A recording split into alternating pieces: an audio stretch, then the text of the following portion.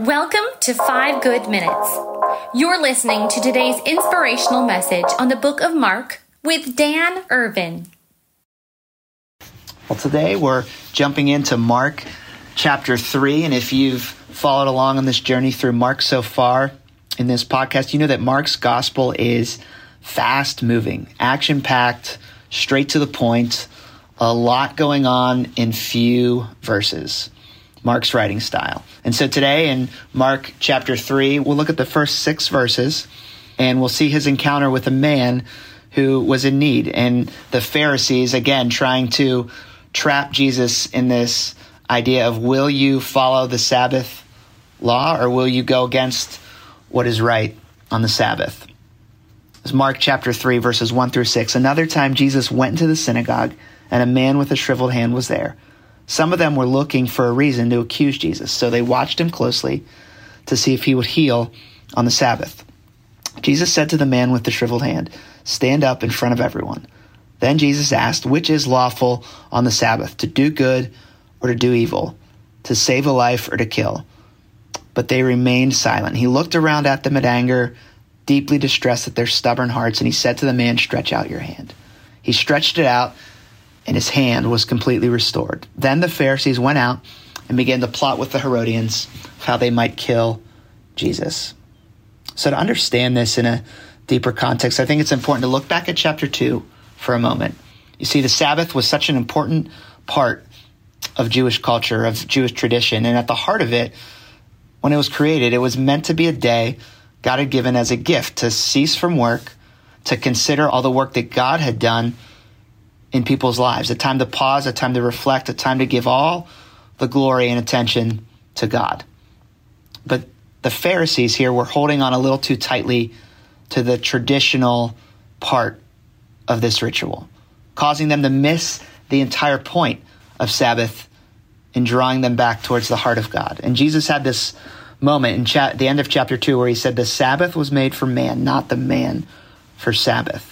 You see, Jesus was pointing them towards a greater truth, greater than this. The Sabbath was something that was greater than just being able to uphold a law. It was meant to be a gift for people to help them cultivate a greater heart of compassion and genuine kindness towards other people out of a response to recognizing what God had first done for them, the compassion, the kindness that God had offered towards them.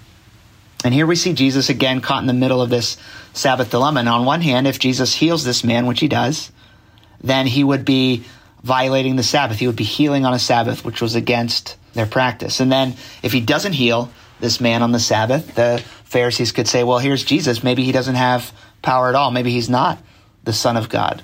Or maybe he doesn't care. Maybe he's not compassionate at all. So Jesus made this man stand up in front of the crowd.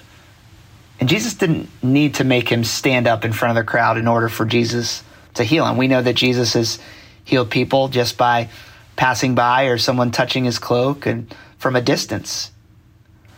But this situation, Jesus had this man stand up in front of the crowd. And I want you for a moment to imagine what it must have been like for this man.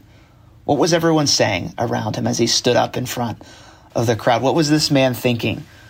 All the eyes, all the attention was on him. Was this perhaps a moment that Jesus wanted this man to be able to stand up in front of the crowd and remember for the rest of his life, this is when your life changed. This is something that I did for you. Even though you were afraid, even though you were scared, I want you to remember this moment. I don't know if you've had a moment like that. I don't know if you consider yourself a follower of Jesus and you've been in a situation where all the eyes were on you and people were wondering and asking, what is it that you will say in this situation? Maybe it's a family gathering or a debate, in your office at the water cooler. I don't know what it was like for you, if you've ever had that situation. But Jesus, in this instance, he steps in and he demonstrates his compassion, his divine power, his authority for caring about people that were mistreated, that were beat up, that were out without hope. You see, the Pharisees were hard and rigid in their hearts, and they were unable to see the true meaning behind Sabbath. So today, consider just this one question.